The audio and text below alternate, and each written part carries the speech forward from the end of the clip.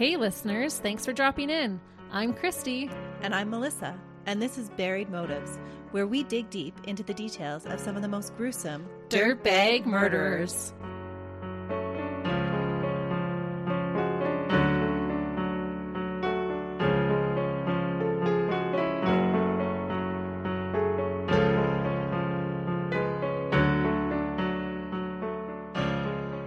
Hey listeners!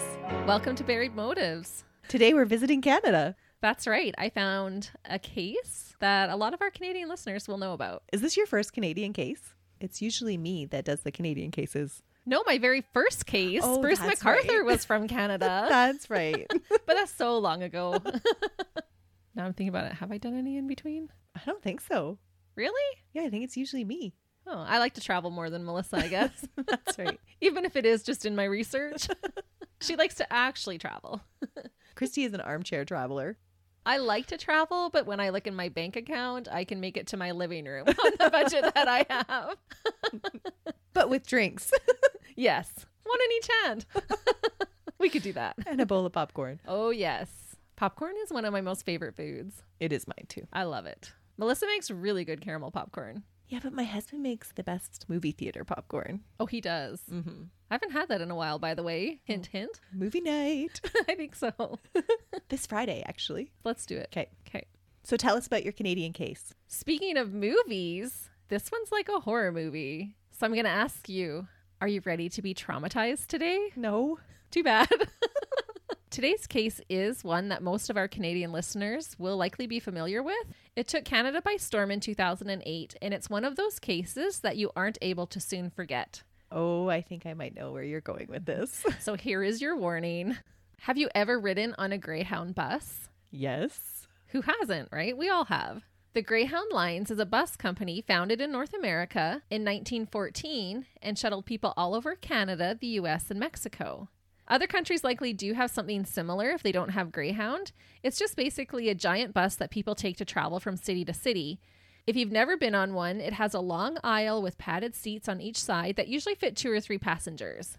They have a washroom located at the back of the bus, which as a kid I thought was like so cool that you could use the washroom while you're on a bus. And most have TV screens like on an airplane to play movies for the passengers during long trips. It's an airplane that drives down the road. Exactly. The rides can take a long time because you make multiple stops to pick up parcels and other passengers along the way. The bus is super tall because it fits everyone's luggage and parcels underneath the seat area. You load it up from the outside. Most buses hold 56 passengers, but the amount can vary between 36 and 60. Although it had been a staple for Canadian transport for over 100 years, Canada closed all their Greyhound bus routes in May of 2021. So just recently. It sounds like a few may still operate in Canada, but just for border crossings between Canada and the US. So are you wondering why I'm giving you all a little lesson on Greyhound buses? Well, I'm not. Melissa's figured out what case I'm doing. I know what case you're doing, and it is disturbing. It is. So I'm telling you about Greyhound buses because today's case covers an absolutely horrendous murder that took place on a crowded Greyhound bus. So are you ready, like I said, to be traumatized? Super disturbing. Although I don't know a lot of facts about this one. No, I didn't either. I remember hearing about it in the news when it happened, but I found so much more information in my research than what you hear on the news. I'm excited. The randomness of this killing makes it especially terrifying because the victim could have been literally anyone. If you've ever ridden on a bus like this, then it could have happened to you. I watched a great documentary on this case called Bus 1170 by the Fifth Estate. It's one that you could definitely go and watch afterwards if you wanted to. They play it on YouTube, so you can find it there. It was made within a few years after the incident, so it just doesn't have the most updated information. But it is a good one that includes interviews with some of the other passengers and people involved in the case. I also found some court documents for this case, which is always exciting to find while researching. And I just wanted to mention that if anyone is ever wondering where we get our information for a particular case, you can always email us at buriedmotives@gmail.com. Absolutely. We keep all of our sources. Yeah. So let's start by talking about our killer. Vincent Wei-Guan Li was born in Dandong, China on April 30th, 1968. This was in northeastern China in the province of Liaoning. He went by Vince, so that is how I'll refer to him during the case. His parents were still living as of 2012. I couldn't find any updates since then, but as of 2012, they were still alive.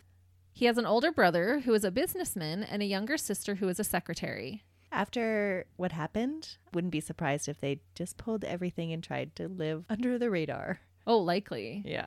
And I believe they're still living in China. Mm-hmm. Vince would later say that his siblings found out about what he did, but that his parents, as of 2012, did not. Oh, wow. Mm-hmm. So he was able How to did they not hear about it? I don't know. He was able to keep that from his parents, but his siblings did know. But he's born in 1968. I'm not sure how old his parents are. I couldn't find information. And maybe they don't spend as much time on the internet. I don't know how much the news in China would cover Canadian cases. But you'd think even his siblings would share that news with their parents, unless they're really elderly and they don't want to upset them. Could be. Maybe they know now, but as of 2012, they did not. Interesting. Mm-hmm. Could you imagine later finding No. out like that this happened back in 2008? Well, Your child? There's always those times when you're like, as an adult, and you're talking with your parents and be like, actually, I did this and I did this. All these That's like true, little things yes. that you didn't tell them before. Yep. And then if that came out, Oh, yeah, that would be awful. yeah. That would be something I would maybe not want to tell my Yeah. parents about. It's not the same as sneaking out to get pizza in the middle of the night. No. Swimming in a fountain. No. No, exactly. Vince was often sick as a child and was described as being fragile, but he had no history of mental health concerns. An uncle on his mother's side struggled with mental illness, and the exact type is unspecified, but other than that, there are no other reports of mental illness in his family. So disturbing, actually. It is. Obviously, it was really big in the media around here. Mm-hmm. And so because I know a little bit about this case, that is shocking to me that there wasn't more mental illness in his family. Yeah. And that he was a good kid growing up, no Yeah. problems, normal kind of childhood. I know I've said it before, but these ones that are so random are so much scarier to me. This one's very random. Even the way he picks out his victim is so random. Vince was a good kid growing up. He stayed out of trouble and he got good grades in school. So no red flags growing up. Vince continued with post-secondary school and graduated with a Bachelor of Science degree in China. While in Beijing, China, from 1994 to 1998, Vince worked as a computer software engineer. He wanted to immigrate to Canada, so he also started to learn the English language. Vince married a woman named Anna in 1995. On June 11th, 2001, Vince realized his dream when he and Anna moved to Canada together. He became a Canadian citizen on November 7th, 2006. They moved around, and Vince worked jobs in Winnipeg and Thompson, Manitoba, as well as in Edmonton, Alberta. Vince couldn't find work as a computer software engineer and ended up working more menial jobs. While in Canada, Vince joined a church and became Christian. He worked at Grant Memorial Church in Winnipeg for 6 months. His boss, Pastor Tom Castor, and I just had to laugh, Pastor Castor, I am obsessed. Because when I first read it with Tom in there, and then I was like, wait, Pastor Castor? Like, that's so awesome. He had to become a pastor with a name like Castor. Okay, I'm done. I just had to point that out. So Pastor Castor said to CTV Winnipeg, quote, I think he would occasionally feel frustrated with not being able to communicate or understand, but we have a very patient staff and he seemed to respond well. He also said that Vince didn't show any signs of anger or other trouble. Vince quit his job in the spring of 2005 and went to work as a forklift operator in Winnipeg. His wife Anna worked as a waitress at the time. That's quite the job change. Oh, he does a lot of different jobs and will work multiple jobs at the same time. Which isn't uncommon for somebody that's immigrating to a new country. Absolutely. Yeah. And he was unable to find work in his line of schooling that he had taken. Yeah, in his profession. Yeah. Vince and Anna's relationship started to deteriorate, and they were divorced in China in 2005. So I read that they actually went back to China to get divorced and then came back to Canada, both of them. However, they did continue an on-again, off-again relationship. Vince said they argued all the time. Anna said he would sometimes be gone for long periods of time. He would take the bus randomly and would ramble to himself. Anna also reported that in the summer of 2004, Vince went days without sleeping or eating regularly and was acting weird.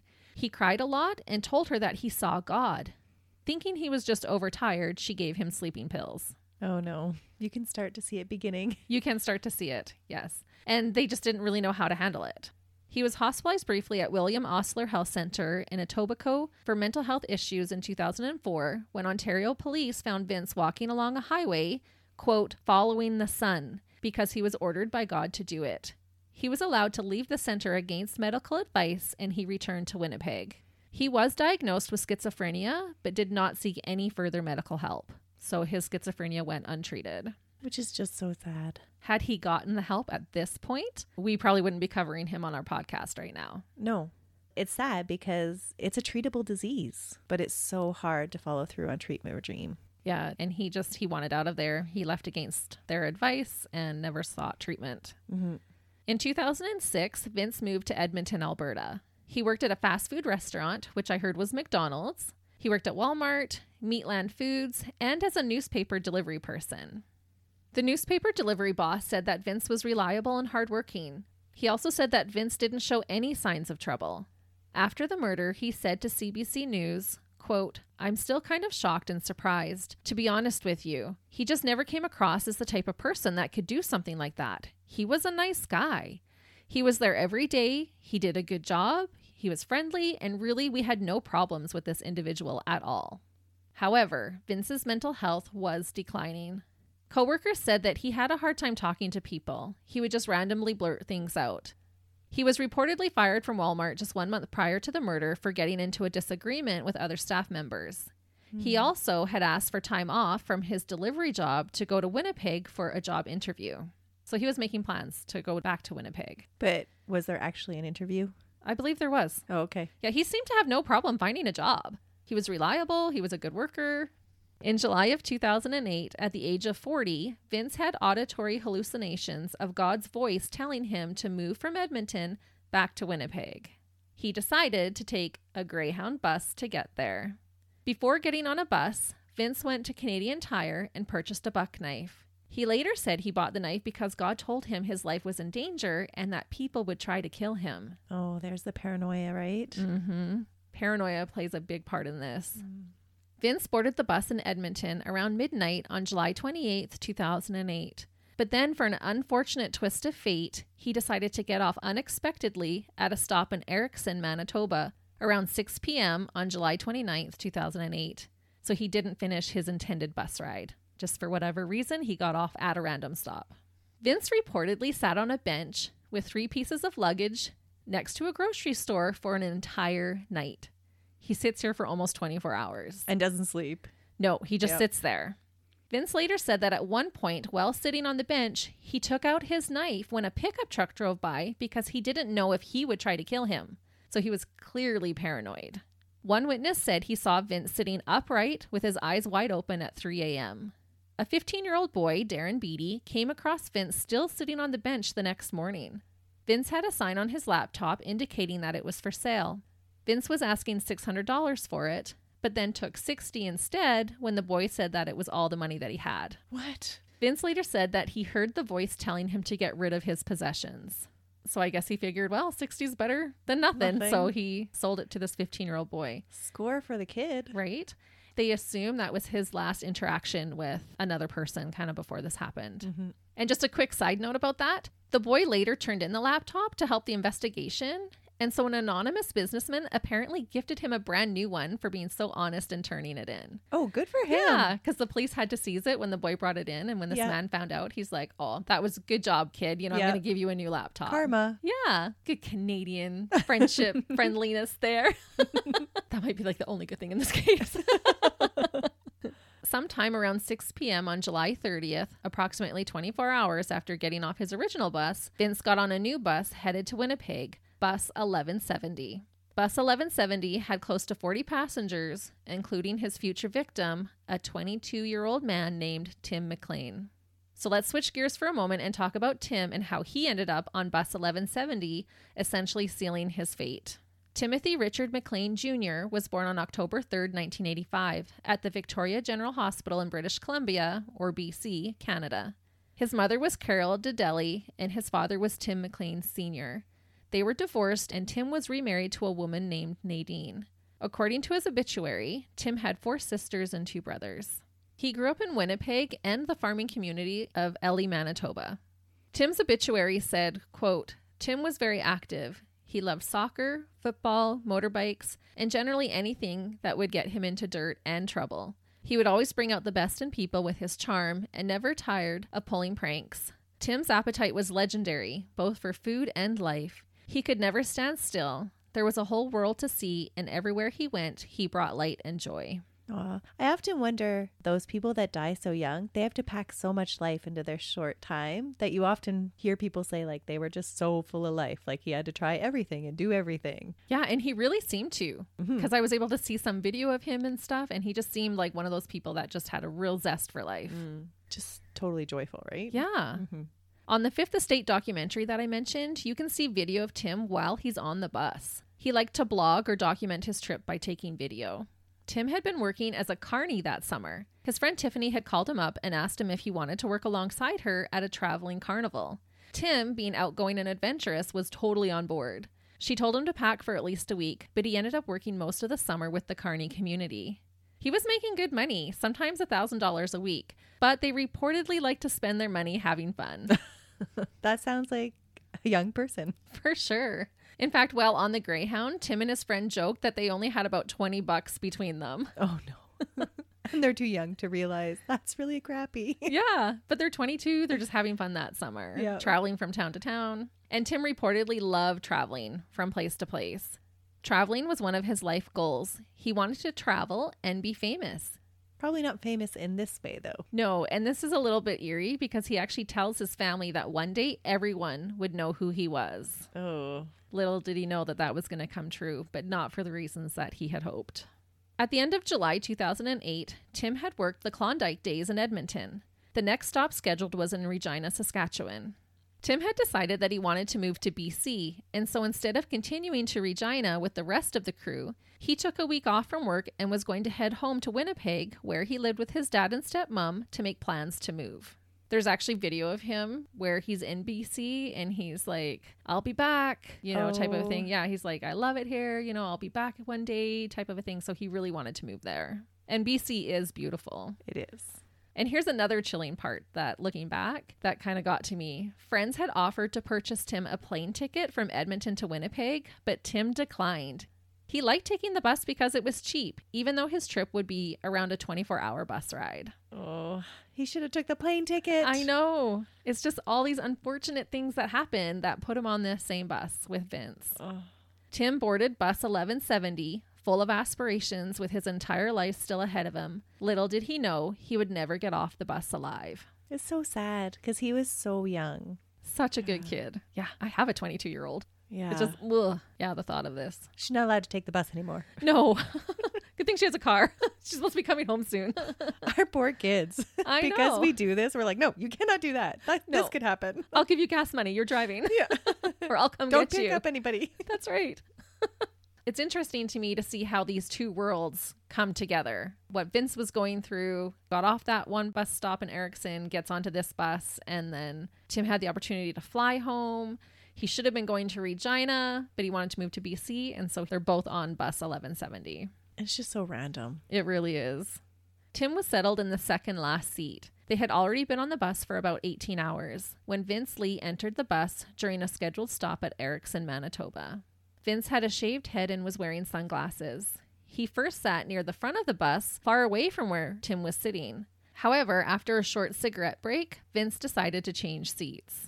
Stephen Allison was sitting with his wife in the seat directly across from Tim, so across the aisle. Stephen said that when he saw Vince, his stomach turned. He knew something was off with him. And Stephen reportedly had had a bad feeling ever since leaving Edmonton. You know when you just feel anxious, you have that feeling that something bad might happen? Something's going to happen. Yeah, Stephen had that from Edmonton on. That's an awful feeling. It is. And then to see it come to fruition, I can't even imagine. It would teach you to trust your gut more. Yeah. Vince walked down the aisle, looking into all the rows, and finally chose to sit next to Tim. He said later it was because Tim smiled and acknowledged him, because he was such a friendly guy. Yeah. Stephen said that Vince behaved oddly. And this is really odd. He said he held onto a 2-liter bottle of Nestea and a roll of toilet paper. What? Yeah. And if he wanted to take a drink, he would hold the roll of toilet paper under his chin until he was finished drinking because he didn't want to let go of either item. Oh, that is bizarre. Yeah. So in one hand, he had the iced tea. In the other hand, he had a roll of toilet paper. And if he needed a drink, he just shoved that under his chin. Why do you need hold two it. hands to drink? Well, to undo the lid, take a drink. And then he would like grab back onto his toilet paper after. But rather than putting the toilet paper like in his bag or on his lap, he had to like be hanging onto it. Do you ever find out why he's carrying around this toilet paper? No. Okay. Stephen was just observing that this is what Vince was doing. This guy, it's weird. Yeah. As the trip progressed, Vince started to get agitated. He started to rock back and forth and chant something in a different language. I'm assuming maybe Chinese, but who knows? Stephen said he was worried, but he didn't want to address Vince in any way in case he tried to hurt his wife. Stephen was sitting in the aisle and so was Vince. So they were right next to each other and he just didn't want to address him at all. He was being protective. Mm-hmm. The bus was dark and a lot of the passengers were sleeping. The bus driver had put on the movie Mask of Zorro for the passengers to watch. And this is usually a peaceful time on a bus. If you've been on one overnight, you know. You know exactly that ambience of the dim lights in the movie and a lot of people are sleeping and that's kind of where we're at right now on the bus. Tim was one of the passengers who was sleeping. He was leaning against the window. He had his earphones on listening to music, so he likely didn't hear Vince chanting. The bus was on the Trans-Canada Highway, which is a highway that runs through the country, from the Pacific Ocean on the west coast to the Atlantic Ocean on the east coast, so you can literally drive it right through Canada. They were close to Portage-la Prairie, Manitoba. They were about 20 kilometers or 12.5 miles west of there, when mayhem would ensue. Even the stuff that they released on the news media around here was graphic and disturbing. So I can't imagine what it was like to research this case. It's very graphic. Yeah. So if you need another warning, here it is. We're going to get into it now. Vince said that God told him to kill Tim. So still wearing his sunglasses, Vince turned to Tim and started to viciously stab him in the neck and chest. Stephen, the man who was across the aisle, started yelling that someone was getting stabbed, and he ran up the aisle a bit to holler at the bus driver to stop the bus. Garnet Catton was sitting in the seat in front of Tim and said he heard a blood-curdling scream. He turned around to see Vince stabbing Tim with a hunting knife. He said, quote, he must have stabbed him 50 or 60 times. He commented on how calm Vince seemed to be. He said, quote, there was no rage or anything. He was like a robot, stabbing this guy. Can you imagine waking up because they're all asleep? It's late. Yeah. And to wake up to that? To someone just screaming, a blood-curdling scream. And the seats on the Greyhound bus, they're high. And so it's not like you can look over it. He would have had to like stand up and... Yeah, you do. Yeah. You totally would have to stand up to peek at the seat behind you. Yeah. No, I can't even imagine. And for Tim to wake up that way, all of a sudden getting stabbed in the neck and the chest, that's terrible. Yeah. People started to shove to get into the aisle to try and escape the bus. People were screaming and crying, and some were even vomiting at the sight of what was happening. It sounded like more than one person. People were getting sick already. So mayhem just broke loose. Stephen, the man who was sitting across from Vince and Tim, said when he turned around to get his wife, he saw 3 people who were trapped behind Vince. Tim had tried to fight back, but had fallen into the aisle while trying to get away, blocking the way and giving Vince the opportunity to lean over him and just stab away. Stephen helped his wife and the 3 stuck behind Vince climb over the seats to get away. And I just can't even imagine how scary that would have been. And to be that close. That aisle is not very big on a Greyhound bus. No, and they're literally standing right behind them because Tim and Vince were sitting in the second seat from the back. There had to have been people sitting behind them. There was these 3 people and they didn't know how to get out because they are now in the aisle of the bus, not just in their seats. Stephen said that he could tell that Tim was already dead. He also said that Vince had likely stabbed Tim between 50 and 60 times by this time alone. So his account matched the other man's. Yeah. The bus had pulled over and everyone ran out of the bus and looked on from the shoulder of the highway. A truck driver, Chris Allgaier, saw the bus pulled over with all the passengers standing outside, so he decided to stop and offer his help, because that's not something you see on the side of the highway. It's a busy, fast-moving highway. Once he heard what was happening, he grabbed a large metal bar from the back of his truck and entered the bus with 2 other men. Reportedly, it was the bus driver and Garnet, the man who was sitting in front of Tim, to confront Vince and to see if Tim was alive. Chris said that when he looked at Vince, he looked empty. He then saw Vince kneel over Tim's body and start to decapitate him. When Vince saw the men on the bus, he started towards them with his knife. Rightfully so, Chris and the other men got off of the bus and barricaded the door so Vince could not leave and hurt anyone else. They knew Tim was dead. He was literally starting to cut off his head. This is going to sound really gross, but he has a hunting knife. So that's not a single motion decapitation. No. That's like it's not this huge, large blade. Yeah, for sure. Vince tried to get off the bus and was slashing his knife behind the locked doors. Everyone outside looked on in horror and unbelief as Vince then decided to pick up Tim's head and walk slowly up and down the aisle, showing his head off like it was a prize. And it is like a train wreck. You wouldn't want to watch, but you would watch because you would just be in such shock, I think. Yeah. Vince later said that the voice in his head told him that he had to dismember the body and scatter the body parts, or it would come back to life and kill him. Police arrived on the scene and decided to wait the perpetrator out. They made no attempts to get Vince off the bus. Police referred to Vince as Badger, and there are recordings of them describing his vile dirtbag actions. Ugh. Why wouldn't they just throw like tear gas in the bus or something? Yeah, exactly. Yeah. And that's actually in my notes coming up about the tear gas. First, police ordered Vince to exit the bus, but he said that he had to, quote, stay on this bus forever. Vince proceeded to chop up Tim's body and consume some parts as well. Oh, gross. And this took hours. From what I could tell, the police were called around 8:30 p.m. and Vince wouldn't be apprehended until about 1:30 a.m. in the morning. Oh, that poor family. The desecration that he caused to the body is awful. It is so disturbing. So for 5 hours, he was left on the bus with this body. The truck driver, Chris, felt the same way as you. He later said that he couldn't understand why the police didn't just shoot Vince or fill the bus with a strong tear gas to stop him. And I wondered that as well. It could have prevented more trauma to the other passengers watching this ordeal take place and preserved the body of Tim. Hopefully they weren't standing out watching the 5 hours. No, but for a long time. Yeah. They all saw the head. They saw him cutting off body pieces. They saw him eating. It was horrific. At one point, Vince had tried to drive the bus away, but they had already disabled the engine. That is smart. It is quite smart. Yeah. Finally, Vince decided to try and escape through a window in the back of the bus. The RCMP, or the Royal Canadian Mounted Police, tasered him twice and were then able to restrain and arrest him. He must have been a sight. Oh, yeah. To come out of that window all blood covered and... Yeah. And I hadn't put this in here, but he even had blood smeared all over his face Yeah, and stuff from eating it. Yeah, he was just covered body. because the body was so mutilated. He had 5 hours in that bus with that body. And he fully believed that he had to cut it up and put the pieces all over the place so that it wouldn't come back together and come back to life and kill him. So apparently, as you can imagine, the inside of the bus was worse than a horror movie scene. That would have been not a nice crime scene to clean up. Blood and body parts were everywhere. Parts of Tim's body were placed in plastic bags and taken off the bus. Tim's ears, nose, and tongue were found inside Vince's pockets. What? Mm-hmm.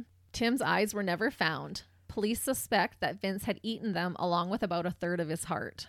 Oh, that's gross. Yeah, sorry. I told you it was gruesome.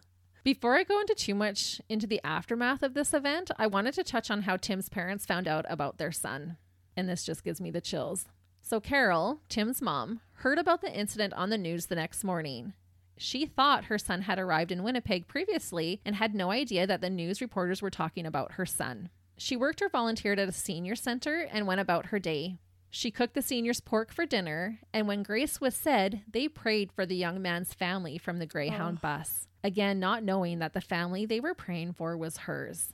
She remembers making the comment about how that could have been her son, but he would have gotten to Winnipeg 2 days ago. So, you know, when you hear about something like that and you're like, oh my goodness, that could have been my son. Yeah. And little did she know. Plus, wouldn't you assume that if it was your son, you would have been notified already? Yeah. Yeah, she had not been. Because he got apprehended about 1:30 in the morning. She heard it on the morning news, and they had it on the news and stuff at dinner time because it was big news. Enough time to notify the family. There was. Tim's father, Tim Sr., said that he had picked up fried chicken for his son in anticipation of him arriving. Fried chicken was one of his favorites, so that's what he had picked up. When he arrived back home, some of Tim's friends were waiting for him at his house. They asked him if he had seen the news. He hadn't. They took him inside and turned on his computer and showed him the headlines, breaking the news that his son was the murder victim. That's a horrible way, actually, to do that. I think they could have told them without the visual. Yeah. They're probably all in shock and stuff, too. Probably. Who knows how to handle these situations when you're actually in them? That's right. Yeah. It's just such a crazy time. And I was even thinking, even the little things like, I wonder when the next time he could have picked up a bucket of chicken. Mm-hmm. You know, because you would associate little things like that. Yep. Even his mom going to work that day, making pork chops, talking to those people. Those could all be triggers later on to bring all that back. Tim's father said that their lives have been upside down ever since. Around 7:30 p.m., Tim Sr. made the heartbreaking call to his ex-wife to tell her what had happened to their son. So that's how she found out. Carol says that hearing the news was too horrific for her mind to comprehend and accept. She just remembers shouting no over and over again. Tim's stepmom spoke about how her husband couldn't even say goodbye to his son. she knew the medical examiner personally and asked her if there was any way that he could hold his hand, see his face, or even touch a foot for some type of closure. The answer was no. No. There wasn't enough left of Tim to be able to hold on to, so they didn't get to say goodbye. Oh. At first, Vince turned away a lawyer and allegedly just wanted to be put to death. It was reported that he was actually upset when he learned that Canada didn't have the death penalty. He should have done his research. Well, I guess he wasn't researching anything at that time. No, this was not premeditated. He hadn't planned it. And because it wasn't premeditated, he was being charged with second-degree murder. His trial started on March 3rd, 2009. It was clear that a psychiatric assessment needed to be performed on Vince Lee. Dr. Stanley Yaron, Manitoba's chief forensic psychologist, interviewed Vince around 19 times before making his assessment. Well, he did his due diligence to make sure that he understood everything. Yeah. He recognized that Vince believed he heard a voice from God telling him that Tim was a force of evil and was about to execute him, so he had to act quickly and protect himself. Dr. Yaron said, quote, "In response to that, in a state of panic and fearful for his life, he carried out the acts that he did. Mr. Lee did not understand he was killing an innocent bystander. He did not understand his actions were wrong." Vince's lawyers advised him to enter a plea of not guilty, claiming he was not criminally responsible because he is mentally ill, and Dr. Yaron agreed. However, when arrested, Vince told officers that he was guilty, he was sorry, and please kill me. Vince told Dr. Yaron, quote, "I am the evil son of an evil God. God chose me as the killer and chose Tim McLean as the victim." You can have brief moments of clarity and still not be sane, though. For sure. Yeah. Dr. Yaron was quoted saying, quote, "It would be in some sense easier if Mr. Lee was an antisocial psychopath with a history of malicious behavior, but he isn't that. He is, as I've come to know him, a decent person. He is as much a victim of this horrendous illness as Mr. McLean was a victim." The presiding judge accepted the diagnosis and found Vincent Lee not criminally responsible for the death of Tim McLean. Vince was sent to the Selkirk Mental Health Center under the care of Dr. Kremer, and it would be up to the Manitoba Review Board to determine whether he gets released and when. This outraged family, friends, and even the general public. People were upset that this happened. Do you remember? I have empathy towards the situation and its mental illness, but it still doesn't seem right. It doesn't. No. No, I agree. Tim's mother said she wants the law changed, so even those who are found criminally not responsible for their actions will still serve time in prison. She is working towards Tim's Law, which is a not criminally responsible reform act. Well, maybe not jail, but at least they have to stay in a facility. Right. They don't get to get out and walk the streets free. Yeah, there needs to be more of a criteria there. I agree. Because right now, when he's in there, it's just up to... Well, it's not even a parole board. No, it's right? up to the Manitoba Review Board to decide when or if he gets out. It would be always on your mind. Is he going to get out this year? Is he going to get out this month? If they have a sentence and you know he's for sure spending a minimum amount of time, that would help with some of the healing, I think. Yeah. She said the family is in an endless state of grief. She also claims that the RCMP are partly responsible for her son's mutilation. She said, quote, "This individual ate my child's eyes and a third of his heart, and they allowed that to continue. And I'm supposed to be okay with that? I'm not okay with that." I would agree. Me too. Why did they not intervene I don't earlier? know, 5 hours? Surely they could have come up with some way into the bus or something. And he had a knife. It's not like he had all this like gun power there with him. Right. But we often think that the police have this rule book that in this situation we do this. They could have been just as shocked and like thrown off by what they were viewing as other people. For right? sure. And a lot of them, I'll talk about one in particular who was totally traumatized. Yeah. I mean, they do have training to think in unusual circumstances. Right. But that's beyond unusual. It is. And like I said, you can hear them referring to him as Badger and they're describing what he's doing. So I'm assuming that that would be going to whoever's in charge. You know, not everybody who's listening to that is likely right there on the scene. No. Right? They're not there without external help from the police force. And so why did nobody suggest that? Why did they just wait him out? Yeah.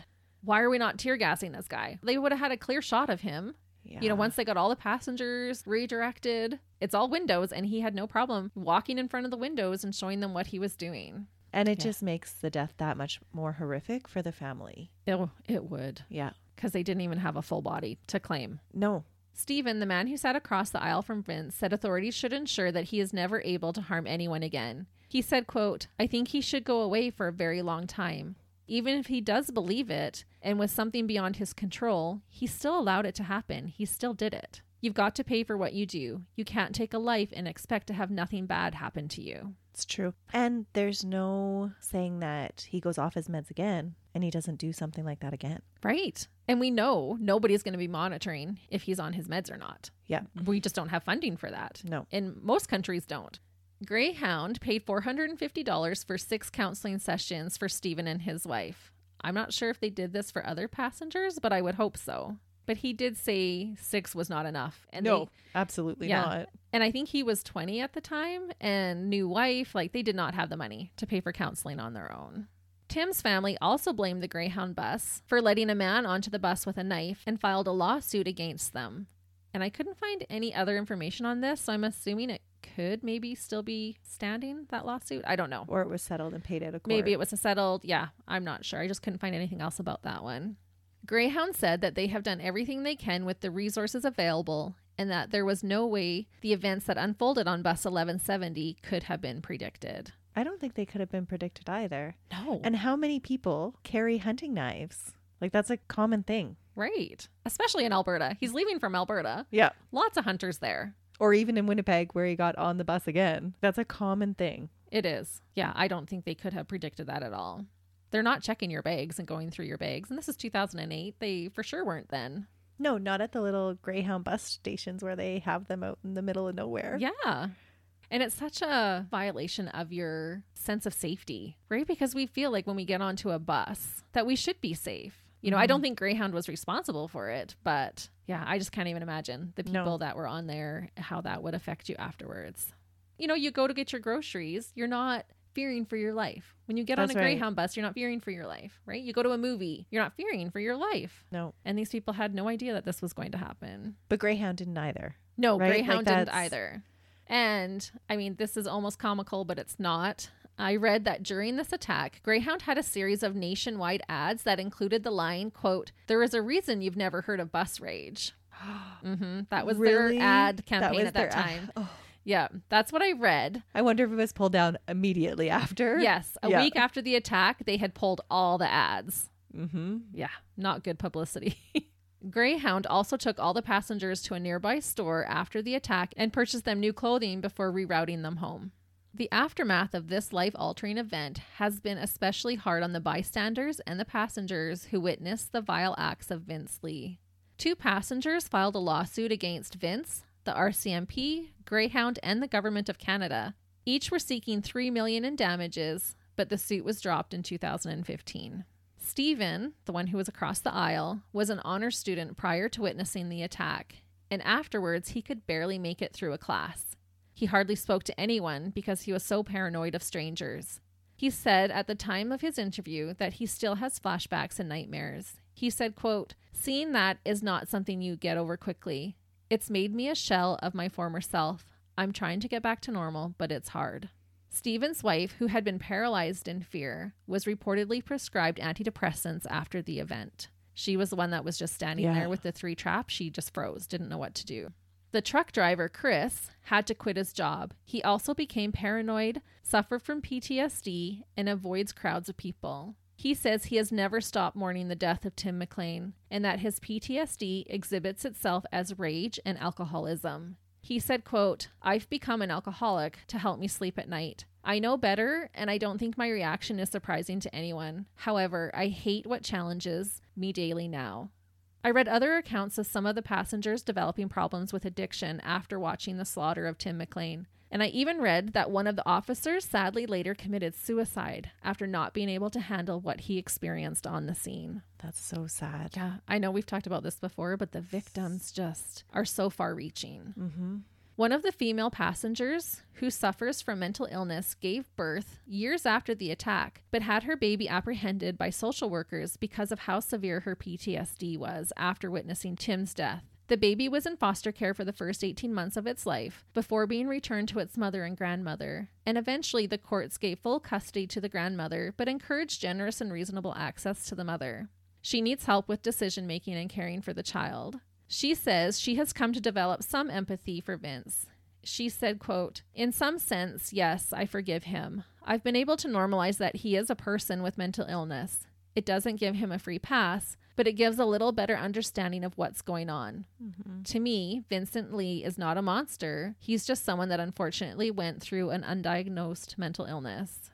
It was more of an untreated illness, I would say, illness, right? Yeah. On a somewhat brighter note, Tim had a son born 5 months after his death on December 21st, 2008. Tim's mom said he is a gift from God sent by her son to give her a reason to get up every day. And I wondered if you do go and watch that documentary, Tim talks on there about how he just got some exciting news. And that was his news? And that's why he had to go home to Manitoba? Yeah, I don't know. And then go back and live in BC? Yeah. So I don't know for sure. When I read this, I thought, oh, I bet it was, I don't know if they were still together, his girlfriend, but that she was pregnant and he found out that he was expecting a child. On a sadder note, there have been bitter custody battles between Tim's mom, Carol, and the boy's mother, Colleen. And the courts granted Carol custody in 2016. What? But reportedly, even Tim's father has a hard time being allowed to see his grandson. So I'm not sure what's going on there, but thought it was worth mentioning. And I just feel like it makes a terrible situation that much more tragic when people withhold relationships from the children involved. And we see this happen more often than we'd like. Mm-hmm. Yeah, so I'm not sure why that's happening or if that's been rectified since then. I don't know.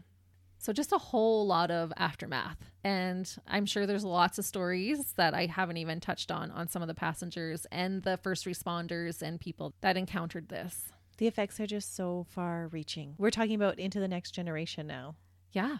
It would be such a fear to be in crowds because it was so random that it could happen anywhere. You have such a distrust of anybody approaching you on the street. Right. That PTSD would be something fierce for sure. It would be so scary. Yeah.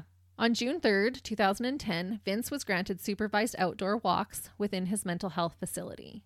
So it's not like he has full control. Like he's not just walking free, right? Yeah. It was a locked down medical facility. On May 19th, 2012, Chris Somerville, who is the CEO of the Schizophrenia Society of Canada, released an edited interview with Vince Lee to the press. So meaning it was condensed for length, not that it was edited to change any of the statements. He had been visiting with Vince every other month for about 4 years prior to releasing this. Vince gave written permission for his interview to be shared. Before sharing his interview, Chris Somerville stated, quote, "What we have here are 2 victims and 2 families who are victims of untreated, uncontrolled psychosis. Before I do any interview regarding the Greyhound bus tragedy, I always ask myself, what if it had been my 25-year-old daughter? My sympathy to Miss Dedeli and her family are real. And yet I also ask, what if it had been my son who killed Tim McLean in such a ghastly and grotesque fashion? I hope that such self-questioning softens my response to the many questions I have been asked about my personal and professional knowledge of Mr. Lee. There are no easy answers to the many faceted questions that bombard both families and the media. However, I think the media has been more favorable to the McLean family, probably because public sentiment is on their side, and we as a country have entered a period of tough on crime, with little attention paid to restorative justice, rehabilitation, recovery, and redemption, or the influence and role of mental illness in this particular most unfortunate incident." Yeah, I'm still the hard on crime. I know. I can see Melissa's face. I do think that rehabilitation is an important thing. I think a lot of countries don't, right? Just we'll throw them in the slammer when they're done, put them back on the streets, and they're probably worse. But this is a tough one. This is a really tough one. If that was my loved one that had happened to, no, you would never want to see Vince roam the streets. So I thought I'll share just parts of the interview. I picked a few questions, and so we can hear right from Vince's mouth himself about what happened. Why did you do what you did on the bus? He said, "I bought a knife at Canadian Tire. I bought it for any emergency for the journey to protect myself from the aliens. I was really scared. I remember cutting off his head. I believed he was an alien. The voices told me to kill him, that he would kill me or others. I do not believe this now. I was totally wrong. It was my fault. I sinned, but it was the schizophrenia." What else do you remember about the incident? I try to forget it. I try to stay busy here. It is painful to think about. How do you feel about what happened? I feel nervous. I feel painful. I'm embarrassed. It was wrong. Do you understand why people are scared of you? Yes. I don't think I will ever do it again. I don't know at that time I had schizophrenia. Now I do. What would you say to Miss Dedeli and Tim McLean's family? I am really sorry for what I did. If I could talk to her directly, I would do anything for their family. I would ask forgiveness, but I know it would be hard to accept. Do you think you're getting better? Yes, my thinking is becoming normal. I don't think weird things. I take my medication, olanzapine, every day. I am glad to take it. I don't have any weird voices anymore. Some say that the RCMP should have killed you that night. He said, I should have been killed at that time. I still believe that, but I am thankful that the RCMP didn't. Do you believe you should be under a treatment order? I should be here. I should be under a treatment order. If you ever got out of Selkirk Mental Health Center, what would you do? I hope to leave one day, but I have to make sure it wouldn't happen again, that there would be no voices. I would change my name to be anonymous, but I would still be in touch with my doctor. What do you think of Tim's law that any mentally insane person who kills someone should never be released? I don't think so, that should happen. Mental illness is an illness. It is treatable. My schizophrenia is not the real me, but it is an illness. Are you happy? No. Will you ever be happy? No. I can never forget the Greyhound bus. Any final words? I would like to say to Tim McLean's mother, I am sorry for killing your son. I am sorry for the pain I have caused. I wish I could reduce the pain. Once he's released, there's no way for us to guarantee he takes his meds to stop it from happening again. And I think it's interesting. He's like, no, I should be here. Yeah. No, the RCMP should have killed me. Yeah. Like he's thinking logically enough that he's agreeing with those statements. Chris Somerville continued to state that of the 300,000 people in Canada who live with some form of schizophrenia, the vast majority lead quiet, law-abiding lives, hoping for some quality of life. People living with schizophrenia are more likely to be victims of violence rather than being perpetrators of violence. Schizophrenia is treatable. Recovery is possible. I would disagree with that. Would you? Yeah, I think it's totally treatable. I don't think it's recoverable. That's interesting. So they're calling recovery just improving to a point where they can work and live on their own. Okay. So that makes sense because that is possible then. Yeah. That you can live a healthy life with schizophrenia. Yes, that part I totally agree with, but you will always have schizophrenia. Almost exactly 3 years after this interview was published, Vincent Lee was released from the mental health facility in Manitoba on May 8th of 2015. He changed his name to Will Lee Baker and lives a free man in a Manitoba community, and by all reports has continued to be a law-abiding citizen. Chris Somerville said, quote, he has been a model citizen. He lives every day with remorse about what he did, and he knows that, and he knows it was atrocious, and he will never forgive himself. And hopefully he does something good with his life. Hopefully. Like gives back. Yeah. And we have seen that happen sometimes too. Even Mary Bell. Yeah. Tim's mother said, quote, Vince Lee got help. Good for him. Maybe he's feeling better today. My son's still dead. What if he chooses not to take his medications? We know what he's capable of. Mm-hmm. And that just goes along with what you were just saying. Yep.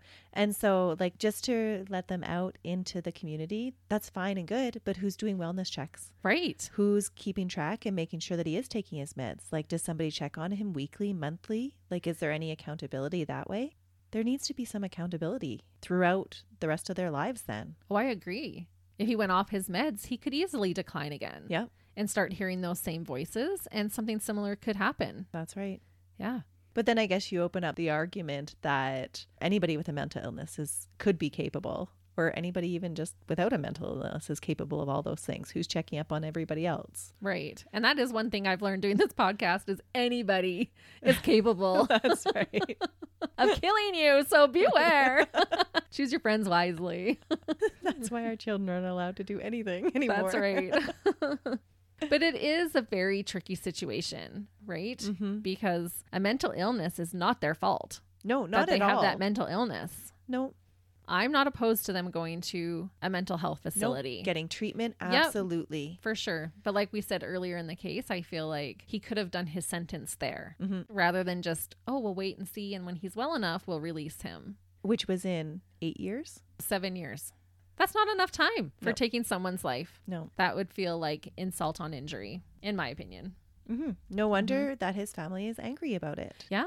It was second-degree murder, right? Yeah. So what is the standard time for if you commit second-degree murder? So in Canada, it's still a life sentence for second-degree murder. The only difference is that parole eligibility happens after 10 years at the discretion of the judge. Oh, okay. So they can get out earlier, but it's still a life sentence. The other thing for us to consider is it's not just a second-degree murder charge. He should have been charged with dismembering a body. Cannibalism. Yeah. You know, all these other charges he could have been charged with. Yeah. If they really wanted to. They could have added a lot of years to a sentence for him. And so for me, somebody needs to be checking on him for the rest of his life because that's what his sentence would have been. No, I totally agree. And I mean, I could be wrong, but I don't even think it stays on his record then. He wasn't charged with a murder. I read that in one source that if he got released from the hospital, it wouldn't be on his record, which is super scary. It is scary. Yeah. Hold on. I'm going to look that one up. Okay. This is from the RCMP, and it says that if you're found not criminally responsible, we keep this non-conviction record for at least 5 years. So it could be off of his record then. Yep.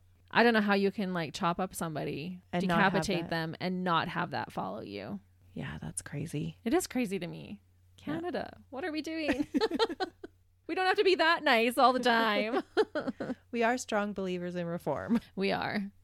And with that, that is the stick in your head and never get it out. Tragic and terrifying story of a mentally ill man who murdered, decapitated, and cannibalized a young man, yet lives free in Canada today, and who we hope never stops taking his medication, Vincent Lee. Such a disturbing case. So disturbing. And so interesting for all those reasons that we've already talked about. Mm-hmm. I hope McLean's family is finding some peace. Yeah. Because that's a horrific thing to have to overcome. It really is. I don't think you'd ever really recover from that, but maybe find some peace. Yeah. There's a famous Buddha quote. I can't remember exactly how it goes, but it's always stuck with me. And it talks about how holding on to anger is like eating poison and expecting the other person to die. But that would be a hard one. That'd be really hard. There's no easy path. Well, thanks for sharing that case with us. You're welcome. And there were lots of details that I didn't know about. Yeah, I hadn't heard a lot about Vince's background and just even some of the things that occurred. Yeah, and it was on the media everywhere. It was. Mm-hmm. I remember hearing about the case and just being horrified. But that's why we dig deep here on Buried Motives. That's right. And we'll be back next week with another dig deep on another case. Until then, have a great week. See ya. Bye.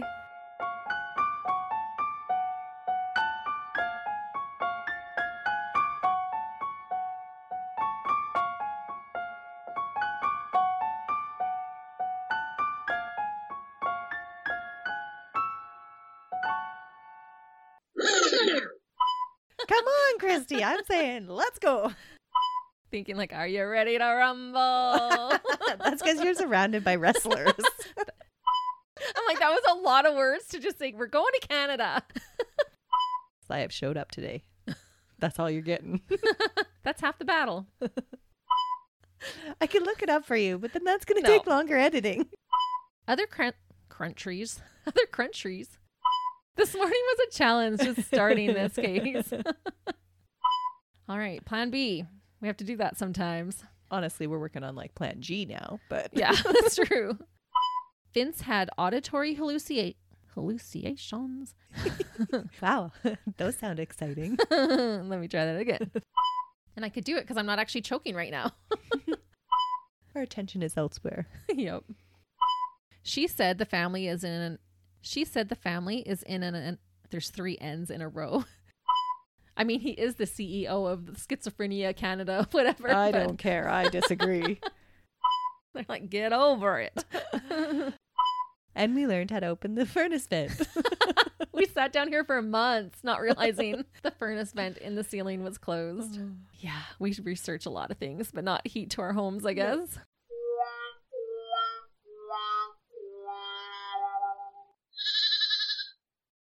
Hey, we're live, pal, and we'd love for you to come check out our podcast, Tales from the Estate. Each week, we talk about our top 5 favorite somethings. My beautiful wife, Caitlin, likes to share all sorts of random facts. Yeah? Did you know that cows have accents? We did now.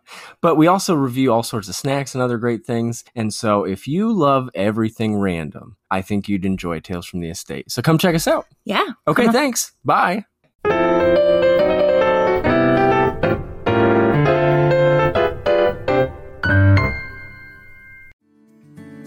Come on a journey like no other, where you will discover many roads that will lead you to a happier, healthier, and more stress-free life. And the beauty is, you don't need any vacation time for this adventure. The journey will come to you. Join Avery Rich on your very own journey into yoga. Along the way, she will demystify yoga poses and guide you into a yoga posture or short sequence, all in less than 15 minutes. You have nothing to lose but stress. The Journey into Yoga podcast. It's not for people who like yoga, it's for people who don't like yoga. Follow or subscribe on Apple Podcasts, Spotify, Amazon Music, or at AveryRich.com. Another Sound Off Media Company podcast.